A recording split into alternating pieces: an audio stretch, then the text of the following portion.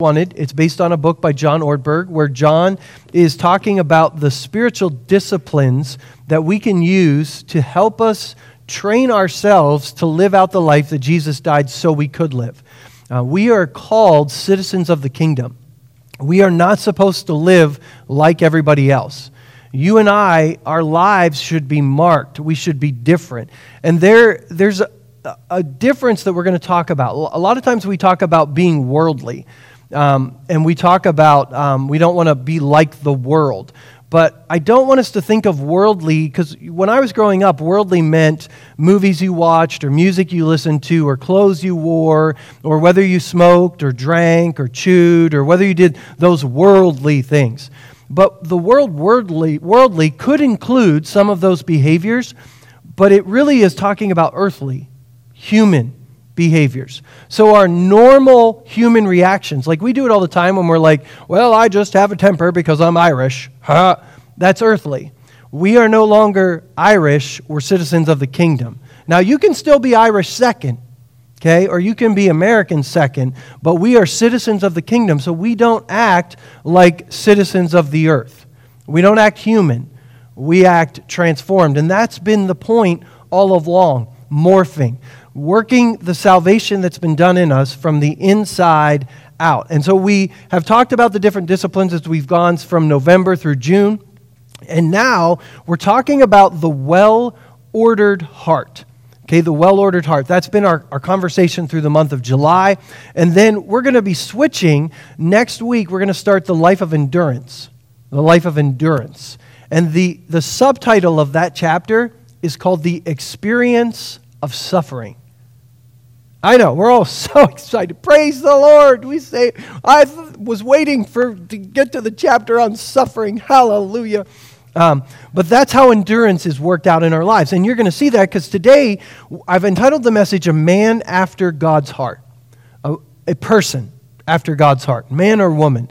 But we're going to talk about King David specifically because David is told in Scripture as a man after God's own heart. So as we've talked about this well-ordered heart, we looked at Colossians 3:17 and doing everything in the name of the Lord Jesus, waking up in the name of Jesus, greeting people in the name of Jesus, eating in the name of Jesus, driving, working. All of this should be a normal part of our life because we're no longer earthly.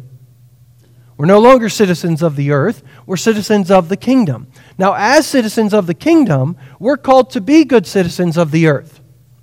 We're called to be good citizens of Huron, South Dakota. We're called to be supportive of our elected officials. We're called to be praying for them. We're called to serve in our community. We're called to be a part of the community and of our nation. So I'm not saying we're not citizens of the earth. We're citizens of the kingdom, which makes us better citizens of the earth. That's what this is. And then we talked about the unoffendable heart, choosing to be unoffendable, reminding us that our greatest struggle is never external, it's internal. It's not what happens to me, but how I respond to what happens to me.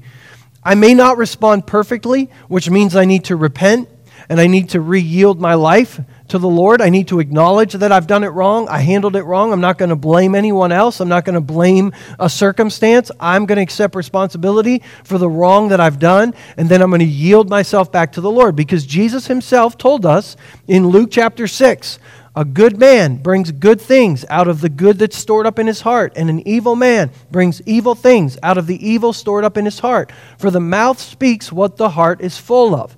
Now, Jesus isn't saying that those of us who have put faith in God and the Holy Spirit lives in us have evil hearts. But you can be a believer and store up evil things in your heart. You can let bitterness creep in. You can think negative thoughts. You can think about all those things your spouse doesn't do right. You can think about all those things that your boss doesn't do right. You can think about and you can store all that up in your heart. And then when you explode, guess why? Because that's what you stored up in your heart. As believers, we want to store up good things in our heart. We want to be like King David. King David was one of the best examples, I believe, we have in all of the Scripture. God made a covenant with David, and it's an everlasting covenant. Jesus himself came through the line of David. We're given the story of David, starting in 1 Samuel chapter 16, and it runs all the way through the book of 1 Kings chapter 2. And I'd encourage you, at some point over this week or in the weeks ahead, read the entire story of King David. We're going to try to hit points of it today, and I'm going to try to cover as much as I can before I run out of time. But we're going to cover the life of King David. There's also the book of 1 Chronicles. Now understand, the book of 1 Samuel, which is actually just Samuel in the Bible, it just happened to be on 2 scrolls because the scroll wasn't long enough. We call it 1 and 2 Samuel, and we put it in our Bible, but it's just Samuel. And the book of 1 Kings and 2 Kings, just Kings. And then later on, after the Jews went into exile and they come back, how many of you know hindsight is better than foresight, right? Okay, so Chronicles, even though in our Bible, Chronicles is right after 1st and 2nd Kings, 1st and 2nd Chronicles should actually be at the end. That's really like the latest, one of the latest dated books we've got. So when they come back out of exile, they look back over their history and they write with the benefit of hindsight. So most of the story is the same, but as you read Chronicles, pay attention and understand that that was written with the benefit of hindsight, so there might be some things included in Chronicles that aren't included earlier that they're like, see? So read those, study the story of David. When we talk about King David, if I were to take a poll and say, hey, what do you think of when you think of King David? Boom. Some people are going to be like, Goliath. Yeah, I think of David killing Goliath. I mean, you don't even have to be a Christian to understand David and Goliath. It's on sports. I mean, when there's like one team that's way better than the other, and it's like, I mean, we use the Cinderella story, but we also use, it's David and Goliath. It's like a known story. We also are very familiar with the story of Bathsheba. So it's like, we know David for his finest hour and his not so finest hour. And so those are parts of the things. Maybe you're familiar with David running from King Saul. Maybe you're familiar with the fact that he played music well. Maybe you're familiar with the fact that David brought the Ark of the Covenant back in, and he's known for his extravagant dancing and worship as the Ark of the Covenant was coming back in. But ultimately, the Bible tells us in the Old Testament and New Testament what God thinks of David. In 1 Samuel chapter 13, verse 14, God is speaking through the prophet Samuel to King Saul, because Saul has been disobedient to God. He's not been a king after God's heart. So he tells him in 1 Samuel 13, 14, your kingdom will not endure. The Lord has sought out a man after his own heart and appointed him ruler of his people, because you have not kept the Lord's command. In the book of Acts, chapter 13, the Apostle Paul is recounting the history of Israel to some Jews to try to share the gospel with them. And he picks up the story here in verse 22. After removing Saul, he made David their king. God testified concerning him. I mean, how would you love God to testify concerning you? I have found David, son of Jesse, a man after my own heart. I mean, wouldn't that be something? If God, hey, what's the testimony about so-and-so? They're a man, they're a woman after my heart. If all that could be said or done about us, man, that's a testimony I would hope all of us would want to have. And look at this, it goes on to say, he will do everything I want him to do. Now we know David didn't do it perfectly. I mean, we know the Bathsheba story. Not only did he commit adultery, but he tried to cover it up by killing her husband. And he tried to cover it up even further just by bringing her into the palace until he was confronted by Nathan the prophet. We know that he took a census against the will of God. We don't fully understand it. I don't have time to go into why I think that was a bad idea, but we know that that cost thousands of Israelites their lives because of David's mistake. David made many mistakes throughout the course of history. David, in a rage, wanted to kill Nadab. You remember that? Or Nabal wanted to kill him, and Nabal's wife, Abigail, comes out and intercedes on behalf. But David has the humility to admit he's wrong, and he even thanks Abigail for keeping him from doing something that he shouldn't have done. Because why? Because we're citizens of the kingdom. And David lived like nobody else. And the thing I love David, we have the Holy Spirit living in us.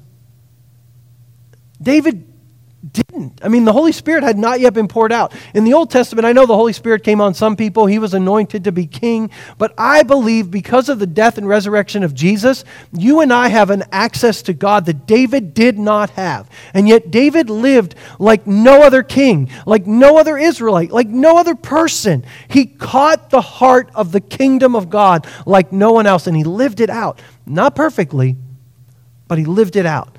And that's what we're going to be talking about as we go through the day today. David longed to see God's reign established on the earth. He longed to see it. And it wasn't based on his performance. But David's view of God, David's view of himself, David's view of others, and David's view of circumstances are what were molded in his heart. And so those are the four things that we're going to talk about as we go through the day today. We're going to talk about our view, David's view of God, David's view of himself, David's view of others, and David's view of his circumstances. And those should be the things that we want to catch, so that when we live out our lives, not just like David, but ultimately like Jesus. Because Jesus comes in the line of King David, and Jesus is the perfect example that you and I follow. Even though David was a pretty good example for us to follow. So let's start with his view of God.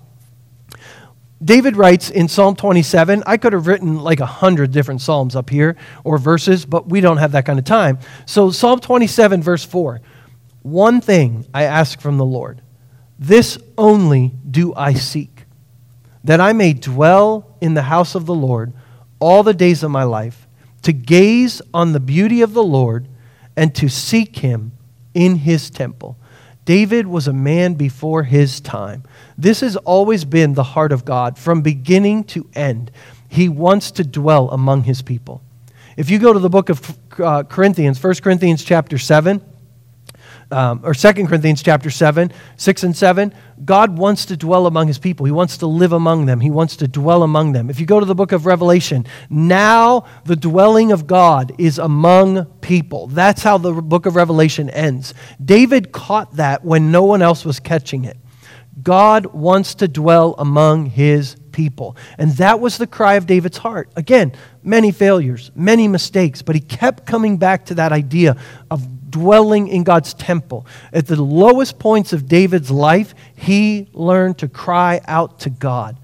So when David realized the ark of God, which represented the presence of God, was off somewhere other than in Jerusalem, other than when David was. David wanted to bring it back. And if you know the story, they tried to bring it back in their own way. They didn't follow the law of God, and it didn't go well, especially for Uzzah. So David comes back, he scours the scriptures, he learns what he did wrong, and he repents, and then he brings the Ark of the Covenant back. And it tells us this in 2 Samuel chapter 6. King David was told, the Lord has blessed the household of Obed-Edom where the ark was, and everything he has because of the ark of God. So David went up to bring the ark of the God from the house of Obed-Edom to the city of David with rejoicing. When those who were carrying the ark of the Lord had taken 6 steps, he sacrificed a bull and a fattened calf. Verse 14, wearing a linen ephod, David was dancing before the Lord with all his might. Verse 15, while he and all of Israel were bringing up the ark of the Lord with shouts and the sounds of trumpet, as the ark of the Lord was entering the city of David, Michal, daughter of Saul, David's wife, watched from a window. And when she saw King David leaping and dancing before the Lord, she despised him in her heart.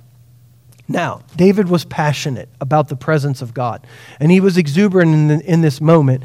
And I've heard people preach sermons that we should worship like David. We should dance, we should leap, we should shout. But I know we're here in the Midwest. I know. But here's what I think. You should be as excited about your worship of God as you are about anything else. So if you walk into a store and something is on sale and you're like, yes, then that's as loud as your worship needs to be. If you watch a sporting event and you're like, yes, okay, that is the level. But if you are louder somewhere else, stretch yourself, because God should be the thing we're most passionate about. And there's a time to be loud, there's a time to be quiet, I get it. And David's worship, by the way, is not just about singing songs and dancing. It's about doing everything the Lord tells him to do.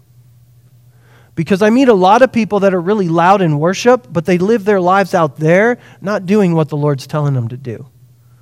And so it's not just about exuberance in worship. It's really about a heart that's totally God's, where we just get so wrapped up in who He is that whether we're worshiping in this room and singing songs, or whether we're worshiping out there by treating people kindly, or whether we're out there doing what He asks us to do, whatever it is, it's all worship and it's all exuberant. Acts chapter 13, more about David, verse 36. When David had served God's purpose in his own generation, he fell asleep. He was buried with his ancestors, and his body decayed. Now, you might think that's a little odd, but Paul is going on to talk about Jesus and how David was a good example, but Jesus is the perfect example because his body didn't decay. So that seems a little morbid. But the point that Paul is making is David served God's purpose. Now, that can be twisted to make it sound like God manipulated David to serve a purpose, but David willingly served God's purpose is what Paul is saying. David was a man after God's heart. Whatever God wanted accomplished, David did it. And when he made mistakes, Psalm 51 talks about the mistakes. Against you only have I sinned and done what is evil in your sight. So you are right in your verdict and justified when you judge. Do not cast me from your presence or take your Holy Spirit from me. Now David knows he sinned against Bathsheba. He knows he sinned against Uriah. But what he cares about most is not being separated from God. When Nathan the prophet comes to David and points out his sin, David doesn't act like Saul. Saul tried to make excuses. Saul tried to save face. Just come back and honor me, Samuel. Honor me in front of the people. I don't want people to know. I don't want people to think bad about me. David's like, I don't care what people think about me. I want to know I'm right with God. By the way, you can't really be right with God unless you treat people right. David did both. Okay, so David just wasn't worried about his reputation. He left that in the hands of God, and he wanted to know he was in right standing with the Lord. One last thing about David and his relationship with God, his view of God, is David learned to inquire of the Lord. When David was on the run for his life from King Saul, 1 Samuel 22 tells us the story. Ahimelech inquired of the Lord for him, for David. He also gave him provisions and the sword of Goliath the Philistine. The first place David goes when he's on the run is to the priest. And he asks the priest to inquire of the Lord for him. You will find over and over in the story of David inquired of the Lord. David inquired of the Lord. David inquired of the Lord. He actually went into a battle at one point against an enemy, and he inquired of the Lord, how should we go? And on day 1 of the battle, they did that. On day 2 of the battle, David inquired of the Lord. He never assumed he knew what to do. His heart was always positioned to hear the Lord. He never presumed. Okay, take that back. When he presumed, he repented. Because there were times he presumed. He wasn't perfect. But David wanted to know that he was doing what God wanted. He wanted to serve the purposes of God. So David's view of God, that's number 1. Number 2, David's view of himself. David's view of himself. David was content to serve God faithfully in obscurity. Remember back in Bethlehem, David is out serving with the sheep. David is protecting those sheep. He's risking his life, killing a bear, killing a lion to protect the sheep because David is all in, whether the job is little or the job is big. There are some Christians, they're like, well, when I get promoted or when I get what I deserve or when I get the position in ministry that I want, then I'm going to serve God. Early on, I had a mentor that said, if you don't preach to a room that's half empty like it's full, or if you don't preach to a small crowd like you would to a big crowd, you'll never get a big crowd because God won't trust you with it. Now, unfortunately, that's not true because there are people that preach to big crowds that have big falls because they didn't develop the type of character they needed to be able to keep it when they got the promotion that God gave them. David was faithful in anything that God put him in. He didn't care where it was. He served God. His reputation didn't matter to him. His right standing with God was all David cared about.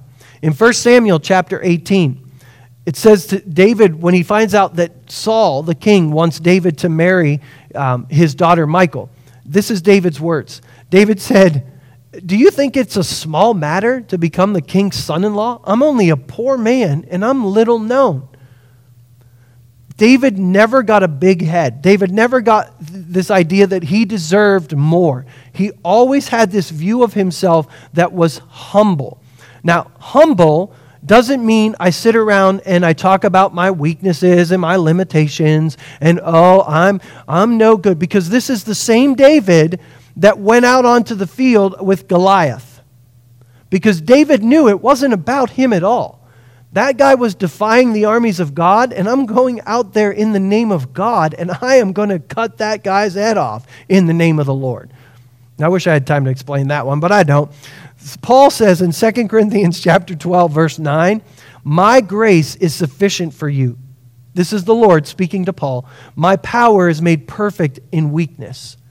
Because Paul had this weakness that we debate what it was, this thing that he just couldn't get rid of, and he wanted God, take it away, I'm tired of it. And God's like, no, I'm not going to take it away because my power is perfected in your weakness. I'm going to pick on my wife for a second because she's not in the room and I didn't ask her permission, so maybe I'll owe her some money after this. I never use my family's illustrations unless I ask their permission because I just don't like to because it's bad, and I offer to pay them money if I do, and Micaiah's here, so she's going to tell on me. But here's the thing. Christy will tell you, she said it over and over at camp, she is not wired to be a camp director. It's not her personality, it's not what she does, but she does it so well. Camp is always amazing, but when she's in the midst of it, all she can think about is her limitations and somebody could do this better. But here's the thing. If God taps you on the shoulder and says, do something that you feel unqualified for, just do it. Just do it because he's going to give you what you need, or he's going to bring people around you to be what you need. A lot of times people will step into something that they don't have the ability to do, but they won't let a team help them. They won't surround themselves with the right kind of people. We have surrounded her with what she needs, but often through the week, she will, out of frustration, just voice that I can't do this. I'm not even qualified to do this. And we will surround her and remind her that God tapped her on the shoulder for this. She's the right person at the right time to be in that position. And God uses her, and we see it in her weakness. Now, we don't like our weaknesses to be on display. We like to appear strong to people, but I promise you, the way the kingdom works is we have got to be willing to let God use us in our weaknesses. We keep a smaller head. We don't let our head get too big. We don't get too big for our britches, but neither do we have this false humility that's always putting ourselves down. Oh, I'm so stupid. Oh, I can't do anything right. False. God has given you everything you need. And if you don't have what you need, then you need to get someone in your life that has it and surround yourself with the people that are going to help you carry whatever you need to carry. But as nice Americans, we don't like to ask for help because we're self-made people. We pull ourselves up by our bootstraps. False. That's not the kingdom. That's earthly. God actually puts us in situations where we need help because he wants us to rely on each other. He wants us to need each other because he wants us to live in community. Amen. That's great preaching, Pastor Tom. Keep that up. Psalm 17. David knew what God thought of him. Look at this. Psalm 17:8.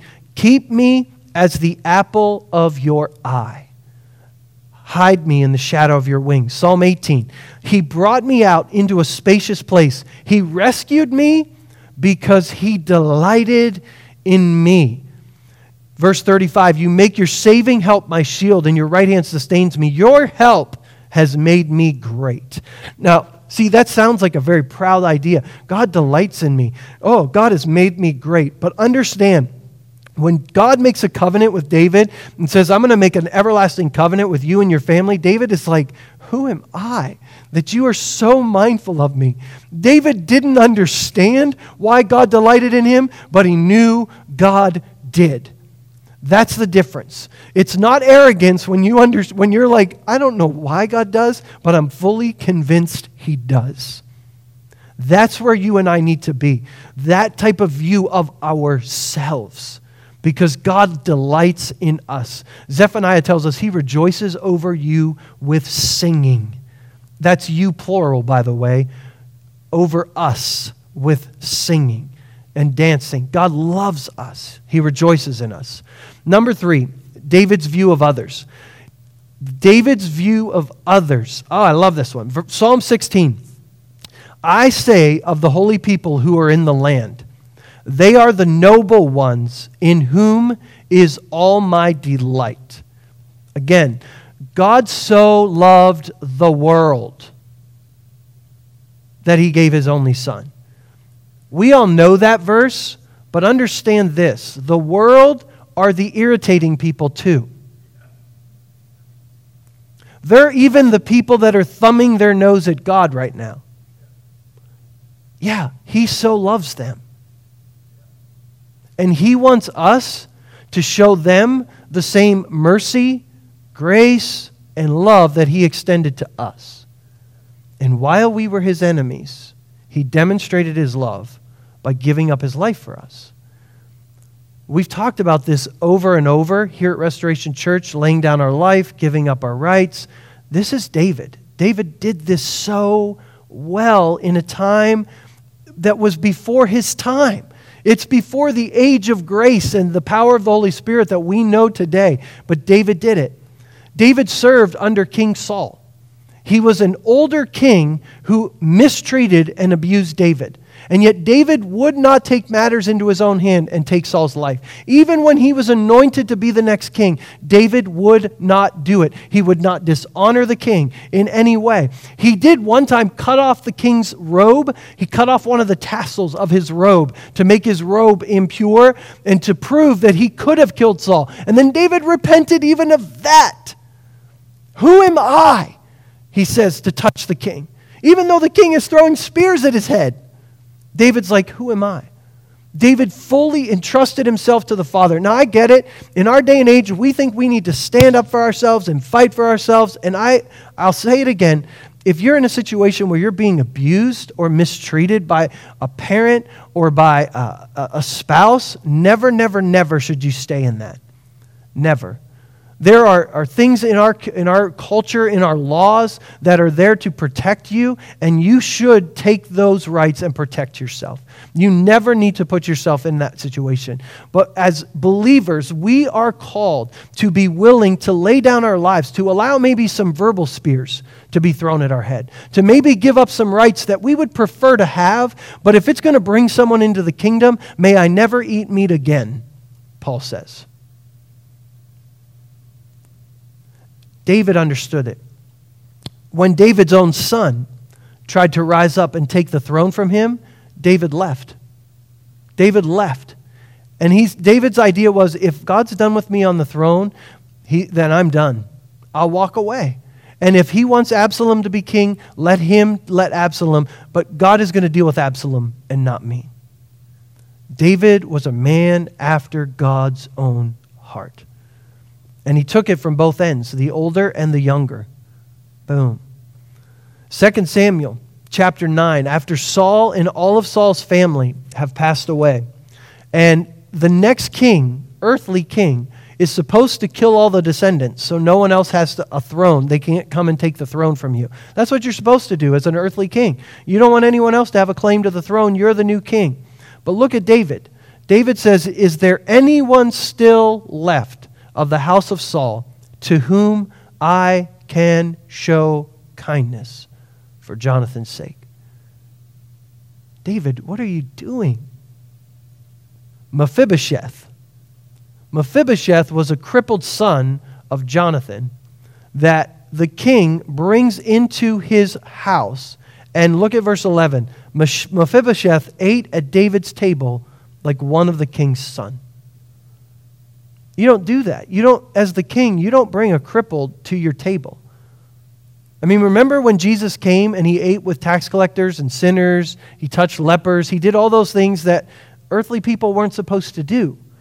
You're supposed to separate yourself from those people. Look at David doing the exact same thing. Catching what the kingdom is all about. In 2 Samuel chapter 16, as David is on the run from Absalom, I love this story. As King David approached Bahuriam, a man from the same clan as Saul's family came out from there. Remember, he's on the run. He's given up the throne. Absalom is now taken over. His name was Shimei, son of Gera, and he cursed David as he came out. Verse 6, he pelted David and all the king's officials with stones, though all the troops and the special guards were at David's right and left. I mean, this guy has got, man, he has got some courage. He is coming out cursing David, throwing stones at him. As he cursed, he said, get out, you murderer, you scoundrel. The Lord has repaid you for all the blood you shed in the household of Saul, in whose place you have reigned. The Lord has given the kingdom into the hands of your son Absalom. You have come to ruin because you're a murderer. Then Abishai, son of Zeruiah, said to the king, why should this dead dog curse my lord the king? Let me go over and cut off his head. And David says, don't you dare. Maybe God sent him. Maybe God is done with me. But leave him alone. I don't know about you. That's just not how kings reply. Not kings with a full armed guard going with them. But there's something in the heart of David that causes him to respond like nobody else. To see the value even in a dead dog who's cursing him and pelting him with stones. Most of us in the church today can't even take a verbal assault from the left or the right, whichever side we're on. We can't even take it when someone puts something on Facebook or someone says something about us behind our back. That's enough to set us off. And look at David being pelted with stones and cursed. So David's restored to his throne, and he's coming back into Jerusalem. So probably Shimei did not get sent by God, right? 2 Samuel 19, when Shimei, son of Gerar, crossed the Jordan, he fell prostrate before the king.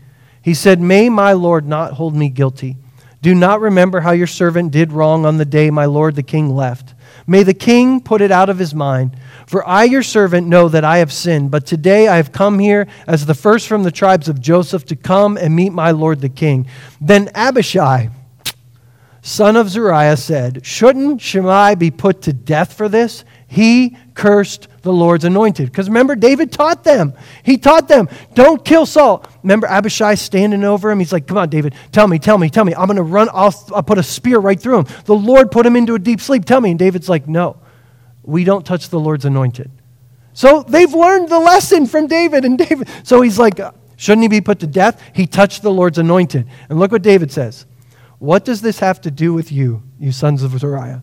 What right do you have to interfere? Should anyone be put to death in Israel today? Don't I know today that I am king? I know I'm king. I don't need to kill him to prove that I don't need to put him down. So the king says to Shimei, you shall not die. And the king promised him on an oath. We are called to treat others the way Christ treated us. The scripture says Jesus came as a fulfillment of the law and the prophets. What that means is you can draw a line all the way from the Old Testament to the New Testament. Because I admit to you, there are some confusing verses in the Old Testament that even today I don't know what to do with.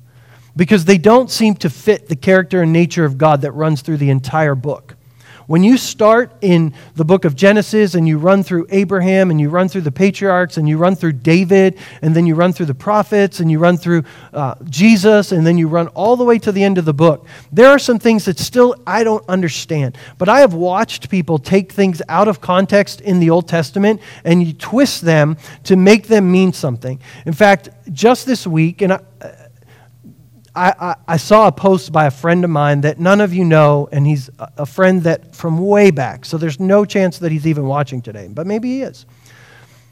Taking a Psalm of David to say, hey, the president has COVID, our prayers are working, keep praying. Can I tell you that doesn't fit the narrative of Scripture? That does not fit what the heart of David was.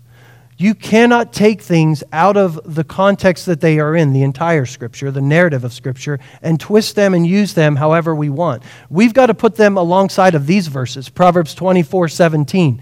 Do not gloat when your enemy falls. When they stumble, do not let your heart rejoice. Ezekiel chapter 33, verse 11. Say to them, as surely as I live, declares the sovereign Lord, I take no pleasure in the death of the wicked, but rather that they turn from their ways and live. Turn from your evil ways. Why will you die, people of Israel? We bring it all the way into the New Testament with Jesus. He says in chapter 5 of Matthew, but I tell you, love your enemies. Pray for those who persecute you, that you may be children of your Father in heaven. Luke goes on to tell us, do good to those who hate us in Luke chapter 6, because God is kind to the ungrateful and the wicked. Literally, the word vile. God is kind to the vile. I know there's going to come a day where every knee will bow before Jesus, but even on that day, he will not rejoice at those who did not bow before him. He will never rejoice in that. 1 Samuel chapter 30. One last thing about David's understanding of people. David understood kingdom community like nobody else in his day. In verse 21 of 1 Samuel chapter 30, David came to the 200 men who had been too exhausted to follow him. Okay, so they're on the run and they're chasing after the people that have stolen their wives and all of their people and all their plunder. And there's 200 people that are too exhausted to go with them. So David just leaves them with the stuff and he leaves them behind. And they were left at the Besor Valley. They came out to meet David on their way back and the men with him.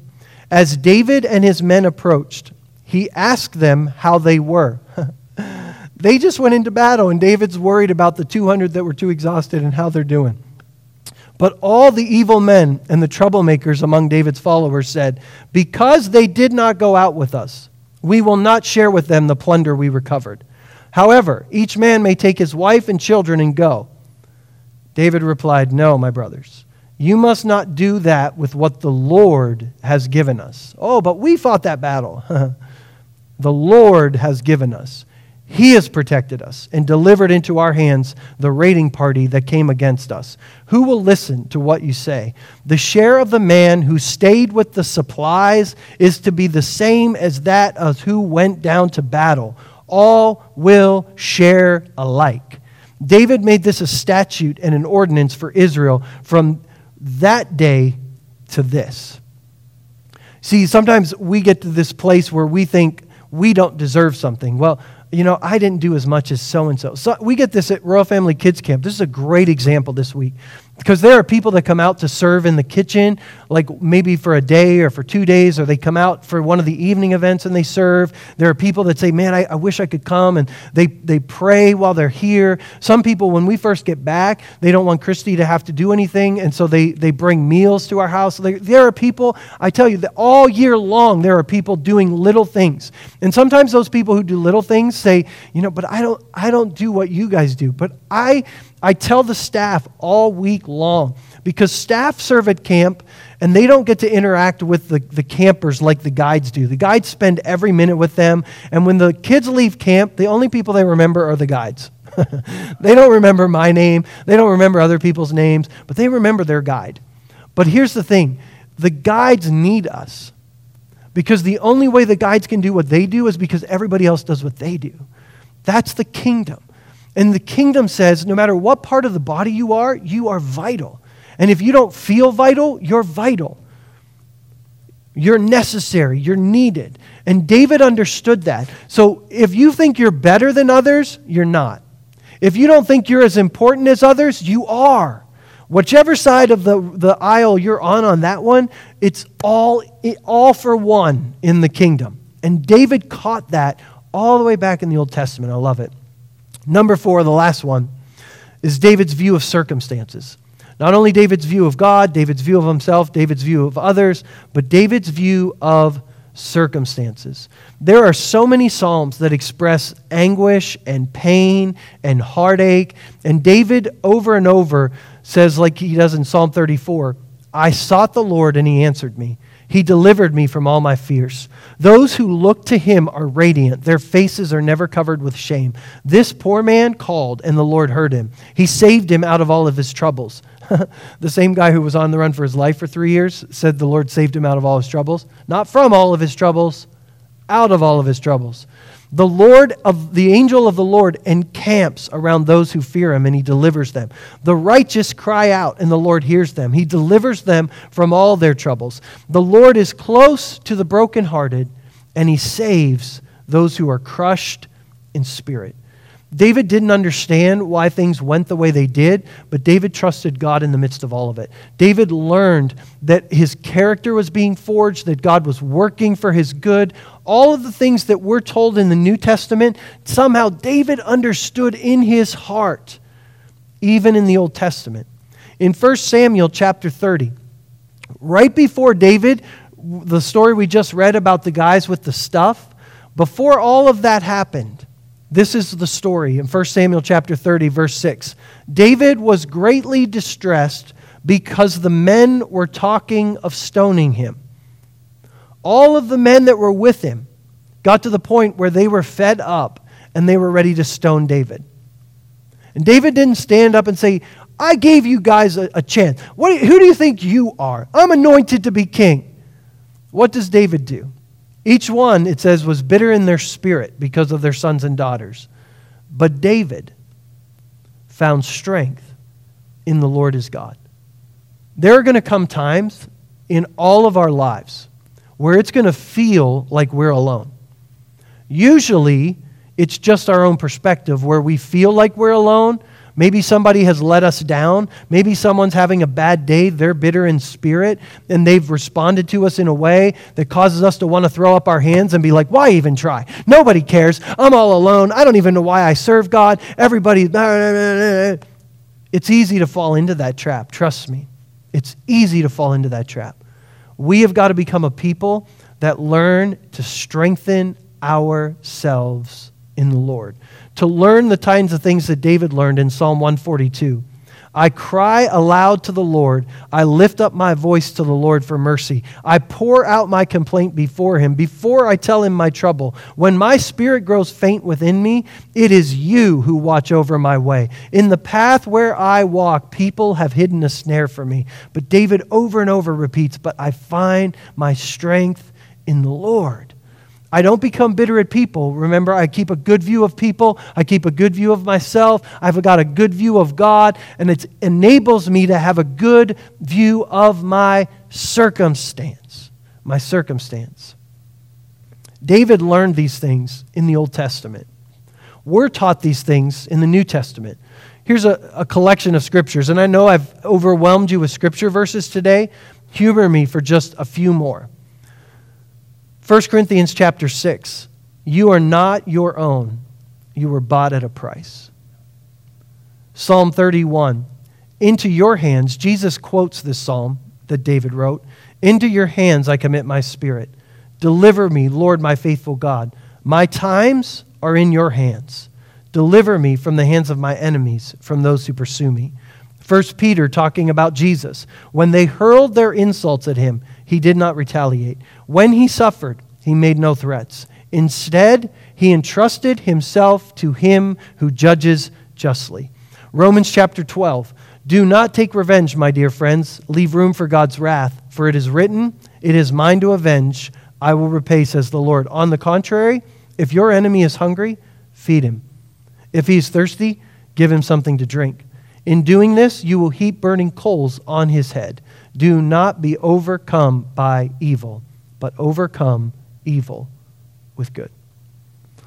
I'm not going to tell you that there's never a time that you should stand up and speak up for yourself or defend yourself, but we've become a culture that's every time. Every time we defend ourselves. Every time we defend our rights. Every time we fight back. Every time. Every time. And some of us are confused because some of us are acting and being discipled by our favorite celebrities, by our favorite politicians, by our favorite podcast hosts, even by our favorite pastors. And we're not actually living like Jesus. We're living by what other people are doing. When the Apostle Paul said, follow me as I follow Christ, let's be sure whoever we're being discipled by or emulating is someone that's following Christ in that moment. They may be getting everything else right, but that doesn't mean they're getting that right. So we don't pattern our lives after them. We pattern our lives after Jesus. And for those of us that live in this day and age, we live in an age where it seems like everybody's at each other's throats, everybody's going against us. In a time when King David did not have the Spirit of God in the same manner that you and I do. In a time when Jesus had yet not died to make access to God as available to us as it was, David lived like nobody else. My challenge to us today is, let's do the same. Let's live like nobody else. Let's not live like men and women of the earth. Let's not respond. When people are pelting us with stones, let's not respond like they expect us to respond. Let's not fight fire with fire. Let's overcome evil with good. Let's be willing to lay down our lives with a right view of God, a right view of ourselves, a right view of others, and a right view of our circumstances. Fully trusting that God holds us in the palm of His hand, that God is always working for our good. And next week, as we switch and transition into this idea of endurance, we're going to really start to pick up right where we left off here. Because this is going to be tough. And not one of us is going to walk out of here today and do this perfectly. But when we fail, let's just get back up, acknowledge it before God. God, I have no business acting like that. I have no business letting that type of behavior out of my life. Give me grace, give me strength to be different, to come out and be separate from the world. Not just from the worldly ways, but from the earthly ones too. And so, Father, thank you for never treating us as our sins have deserved. Jesus, thank you for coming to this earth as the perfect fulfillment of the kingdom of God, the perfect fulfillment of what citizens of the kingdom are to be. Thank you for taking our place on the cross, for bearing our cross and our shame and our guilt. Thank you for sending your Spirit to empower us so that we can follow in your steps. Holy Spirit, we need your help. We live in a day and age where it feels like the gloves have come off. There's chaos all around us. There's hatred, there's venom being spewed, there's bitterness, there's rage, there's anger, and yet your word tells us those have no place in our lives. And so, Holy Spirit, enable us to put on faithfulness and kindness and goodness and joy and peace and love. Give us the grace to maintain a right view of you, to be passionate for you, to trust you, to yield to you. God, to not live in the pattern of this world, in the pattern of earth, but in the pattern of your kingdom. Help us to have a good view of ourselves. God, walking in humility, understanding our limitations and weaknesses, but never dwelling on them. Knowing that you are more than able to call us to step out into a weak area, knowing that you're going to equip us and empower us and help us to get better at asking for help. Help us to get better at opening up and telling others where we're weak, where we're insecure, where we need someone to come alongside of us and serve and help us, where we need them to carry us. Help us to be willing to say, I need to stay by the stuff for a while. I'm tired. Help us not to be afraid of saying no. Help us not to live with a view of ourselves in a way that needs to please others. Help us to be willing to run that risk. And God, help us to live with a view of others in a way that empowers other people to say no. So that we're a congregation where people are allowed to admit where they're weak, where people are allowed to admit when they're tired, when people are allowed to admit that they're in despair, where people are allowed to admit that they're angry. And God, that we just walk with them in those moments. That we don't always have to point out where everyone's wrong. God, sometimes we just help carry their burden because they can't carry it alone. Keep that view of others in the right perspective. And God, help us to keep a right view of our circumstances. trusting that you are always working for our good. Not everything in our lives will be good, but you will always be working for our good. Help us to be able to respond to every moment, to every person, with strength, with peace, with kindness, knowing that you're at work in our lives and in theirs. And so, Holy Spirit, take these things that King David learned so well and work them into our hearts over these next few weeks. Work them deep into our lives, I pray. In Jesus' name, amen. Amen. I want to call you back to the story of King David, 1 Kings. Starts in 1 Samuel chapter 16 and goes through 1 Kings. I'd encourage you, read the story of David. Marinate on it over these next few weeks and let the Holy Spirit just draw some things out of there for us as we shift gears from the well-ordered heart into the life of endurance. Thanks for being here today. If you have prayer needs or you didn't get a chance to be prayed for or share, I'll be available after the service here in just a minute. Don't forget to stop by the table in the back. Offering baskets are there. Any information about our church, connect cards, things that you need to pick up. God bless you as you go.